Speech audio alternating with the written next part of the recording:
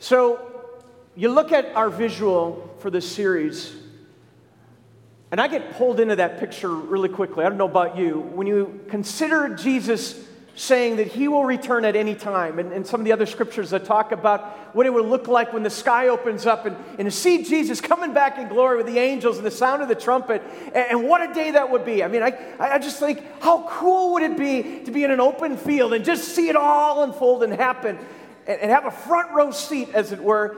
And that's a pretty nice seat to have, to be sitting in on that day. You long for that day?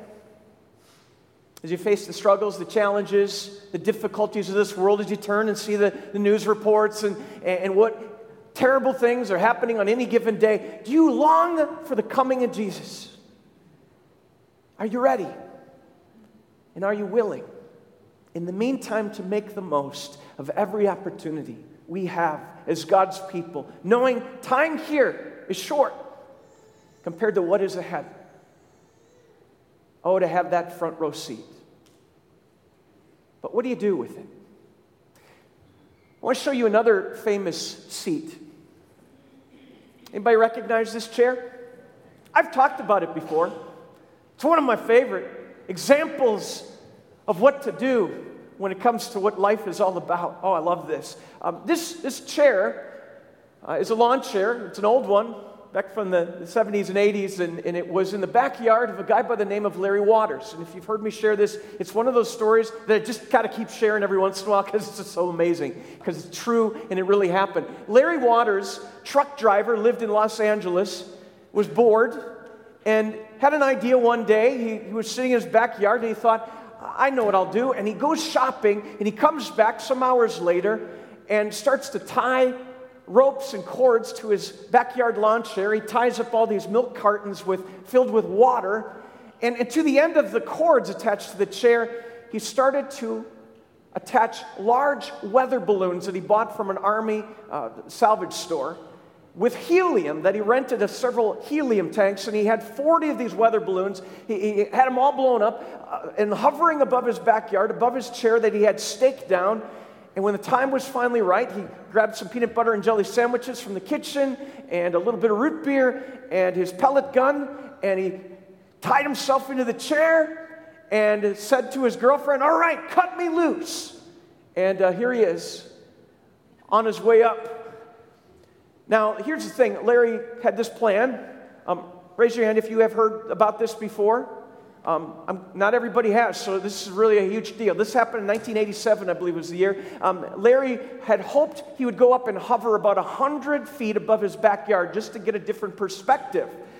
And his plan is his pellet gun would be used, if he was going too high, he'd use the pellet gun to control his height by popping some of the balloons, let some of the helium out. The ballast in his chair was if he wasn't going up fast enough, he'd let off some of the milk cartons filled with water to go higher. That was his plan. Kind of brilliant, you might say. Well, the thing was Larry took off and started to float, as you see here.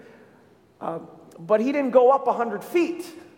He went up with such fast velocity to 10,000 feet that he was hanging on for dear life. This really happened, folks. And hanging on for dear life at 10,000 feet, the pellet gun was useless because he couldn't let go. He was so afraid. Now, I take you back to the fact this happened in the Los Angeles area, which is also home at one of the busiest airports in the nation called LAX. It was about that time at 10,000 feet, a DC-10 that was circulating the airport for landing calls down to the control tower. You're never going to believe this. There's a guy up here in a lawn chair. I mean, can you imagine being on vacation that day with your family, looking out the window like, look, Mom, look at the guy in the chair, right? I mean, imagine this. The guy was floating up there for 3 hours as they tried to figure out how to help him, and he tried to figure out how to get himself down. Now, in those 3 hours, they had to shut down LAX. That's a pretty big deal, and you can imagine they were ready to tell him what offenses he had broken in this whole thing. But by the time he crash lands in a neighborhood after floating out over the bay for a while and then coming back in, he finally crash landed in somebody's backyard. And the reporters were all waiting to talk to him as he was safely on the ground again, and people wanted to know his story. And he steps up to the news reporters, and the question is asked, Larry Waters, Mr. Waters, why did you do this? And here's what he said. He said, because you can't just sit there, folks. What a story, and what a line. Because you can't just sit there. You know, I have a feeling this also inspired another famous adventurer in more recent days. I'll show you that one. There he is. The movie Up. You can't just sit there. And if you've seen that movie, that's kind of the message there too. What is our life really all about? Is our life and our calling just to kind of wait around and sit around and wait for our time to come? Is that what God has placed us here to do? To know the love of Jesus, to know that He has redeemed us and set us free and given us the gift of eternity? Has He called us then to just sit there with it?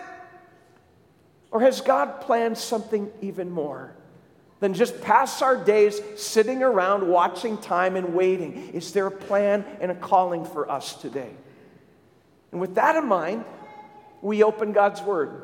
Now today's reading, as we continue our series, Ready, Willing, and Able, and we focus on what it means to be willing, we turn to that second parable in chapter 25 of Matthew's Gospel.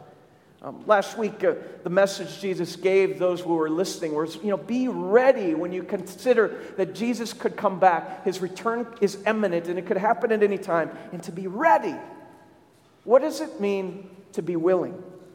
As we turn to Matthew 25, and I encourage you, if you want to open the Scripture, to read it there. We're not going to read the whole thing. But Jesus has just shared another parable. And in this case, it's one about 3 servants of a master. And these 3 servants, as we just heard, were all entrusted with a gift from their master.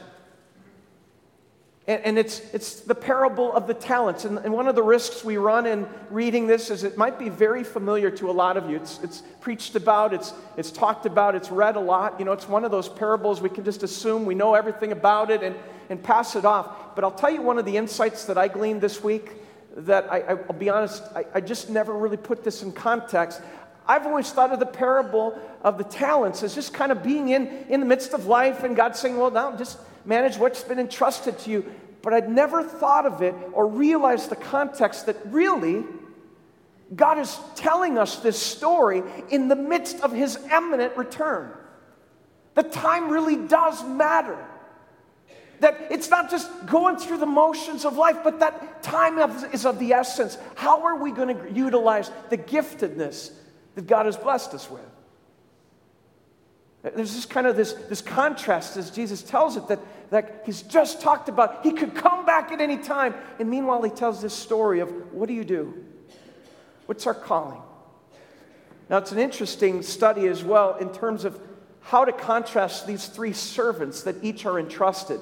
One's entrusted with 5 talents, or as the new NIV brings out, 5 bags of gold. And there's things I like about the new NIV that put it into language that's understandable. In this case, I think we lose something by taking away the word talent and saying bags of gold. Because yes, it was a money term, and that is more accurate to what the text really meant.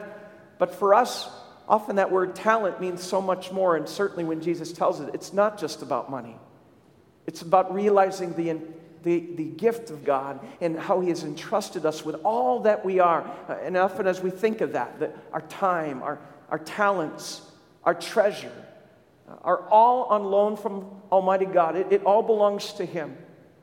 And we forget that. We get caught up in thinking it's all about us. And the focus is like, how do I serve myself? How do I get ahead? How do I stay happy? What do I gain?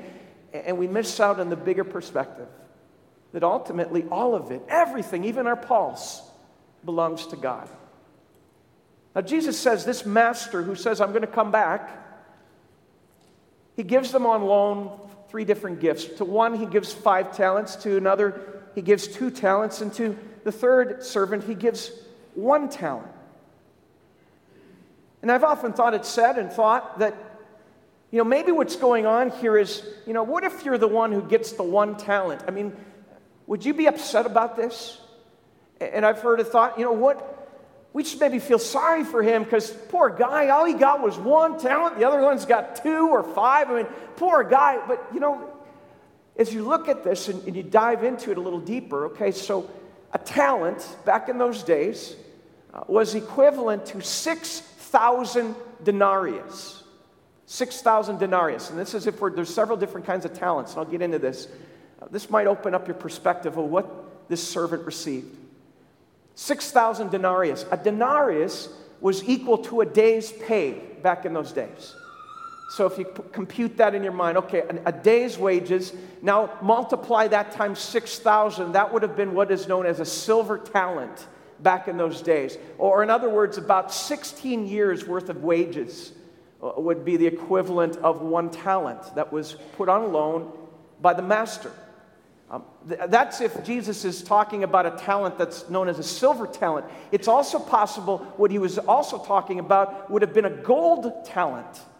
And if it was a gold talent, it's worth even more than that. In fact, 30 times as much as a silver talent. So in other words, that servant who gets one talent, he would have received like 493 years worth of wages, if that's the case. Now, still, that doesn't quite compute for us, maybe, because you're thinking, all right, what would that look like? Well, let's just say, for instance, if you had an income of $50,000 a year. Let's just put that in modern context. If you made $50,000 a year, here's what it would equate to.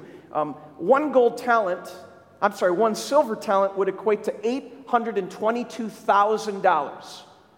Not too shabby, huh?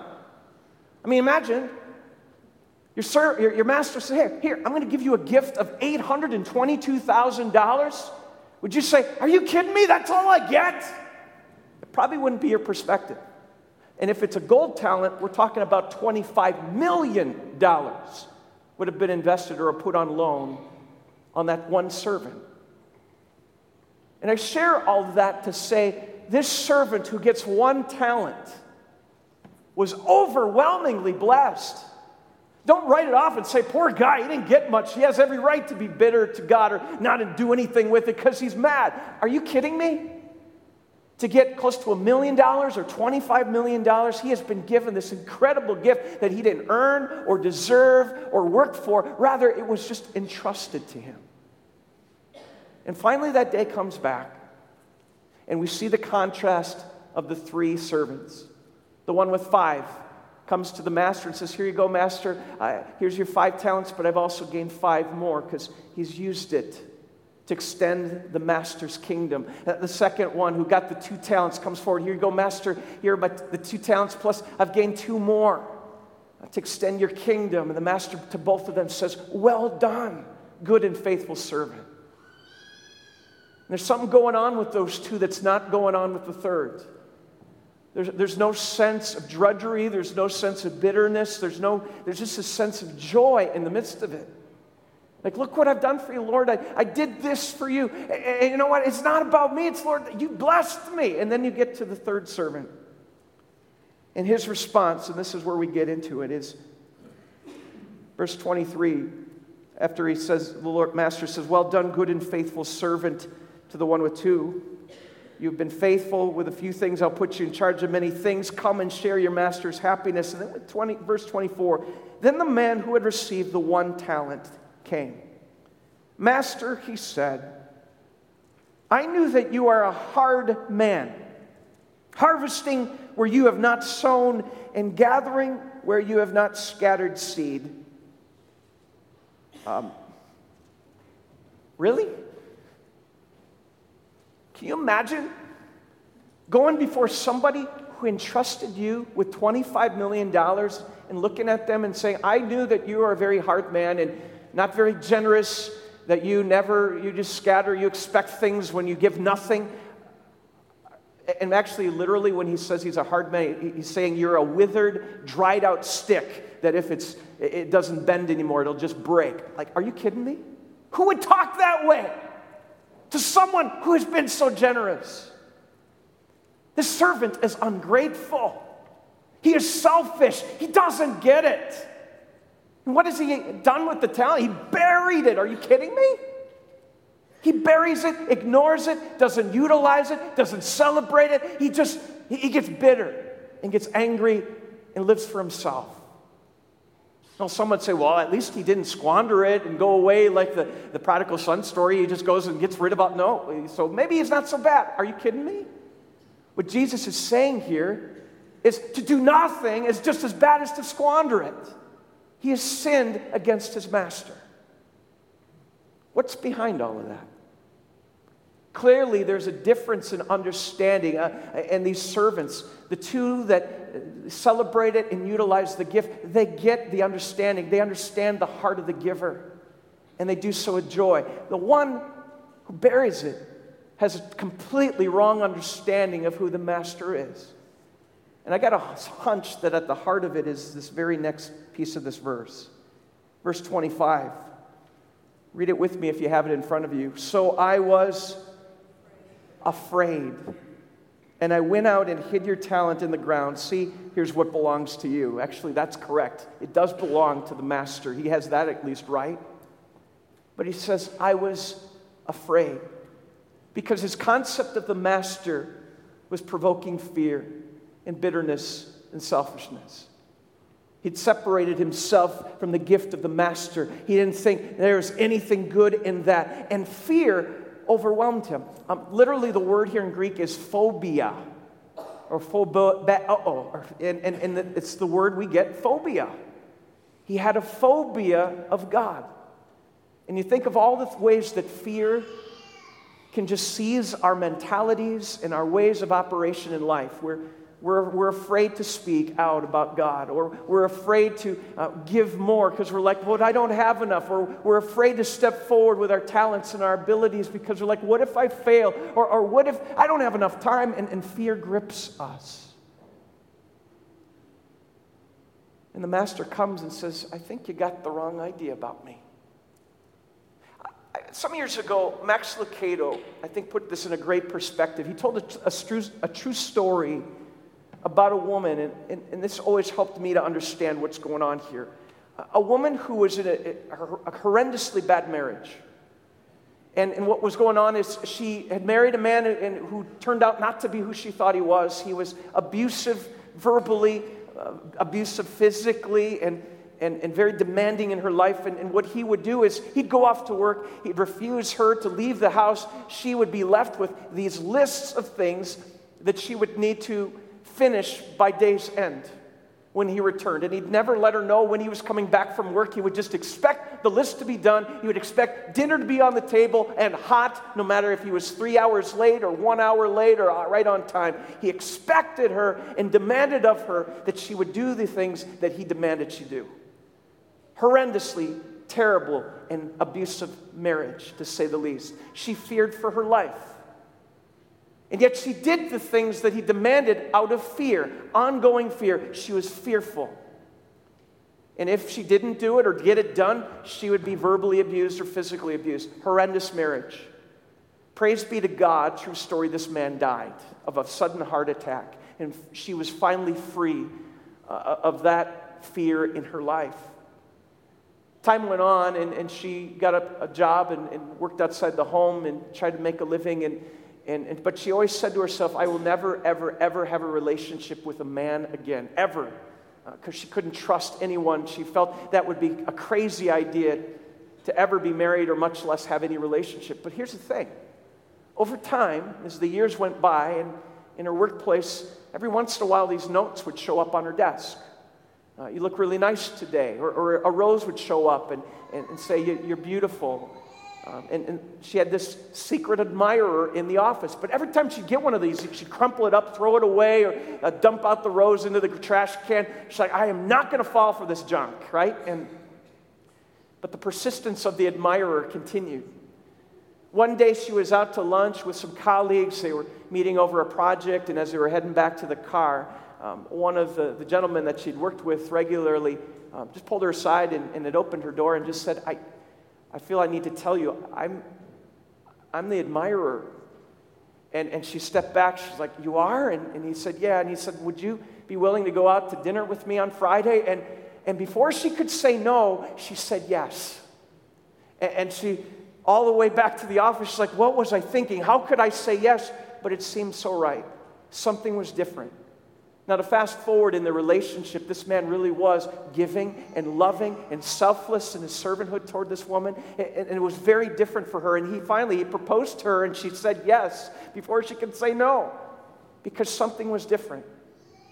And this held up to be true because when they were married and in their relationship, things were very different. She lived with joy. She lived knowing she was loved. She knew that she was being nurtured and appreciated and cared for. This man lifted her up every day. Well, one day she was homesick, and some years later was going into the closet in their house together, and there was a shoebox she had of some medication. She was going through looking for some cold medicine, and there was a piece of paper lodged in one of the shoe boxes, and she pulled it out. She opened it up, and she started to fearfully shake because what she had found was one of the lists left over from her first husband. And as fear gripped her, she's going through all of these demands that she brought her right back to those days of just terrible life and fear. What gripped her next was laughter and joy.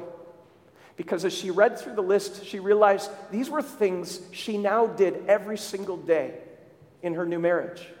But she didn't think about it. She didn't do it because she had to. She did so because she got to. Because she was loved. And she knew she was safe. And the motivation to be so bold in her love for her spouse was love that was continually poured out. Does that make sense? You know, what God tells us through His Word is He calls us to be ready. And He calls us and reminds us that we have been given a trust, an incredible gift of not only redemption and love and forgiveness and grace that is well and paid for in full. But He's also given us our life. He's given us our talents. He's given us our abilities. He's entrusted us with our finances. And He says, because I've loved you, respond in love. Respond by utilizing that to the glory of God in all that you are. You know, maybe you come today and you've been sitting there for far too long. And our God is reminding you, you can't just sit there when it comes to the amazing promises, the amazing love that our God has given us. Let's pray. Lord, we pray as we await your return that you would ignite in us a willingness to utilize all the gifts, all the talents, all of the abilities that we've been entrusted. And to not just sit on it, to not just while away our days and our hours waiting for your return, but rather, Lord, to utilize it, to invest it in your kingdom. Lord, call our hearts and lead us where that is what is according to your will. Lord, we pray that you'd bless your people here. We pray, Lord, in a world in which we are surrounded by so many ways that we can just be overwhelmed or respond in fear. Lord, that's not your character. You call us to respond out of love. And may we do so with joy. We pray this more and more as your people with willing hearts. In Jesus' name, amen.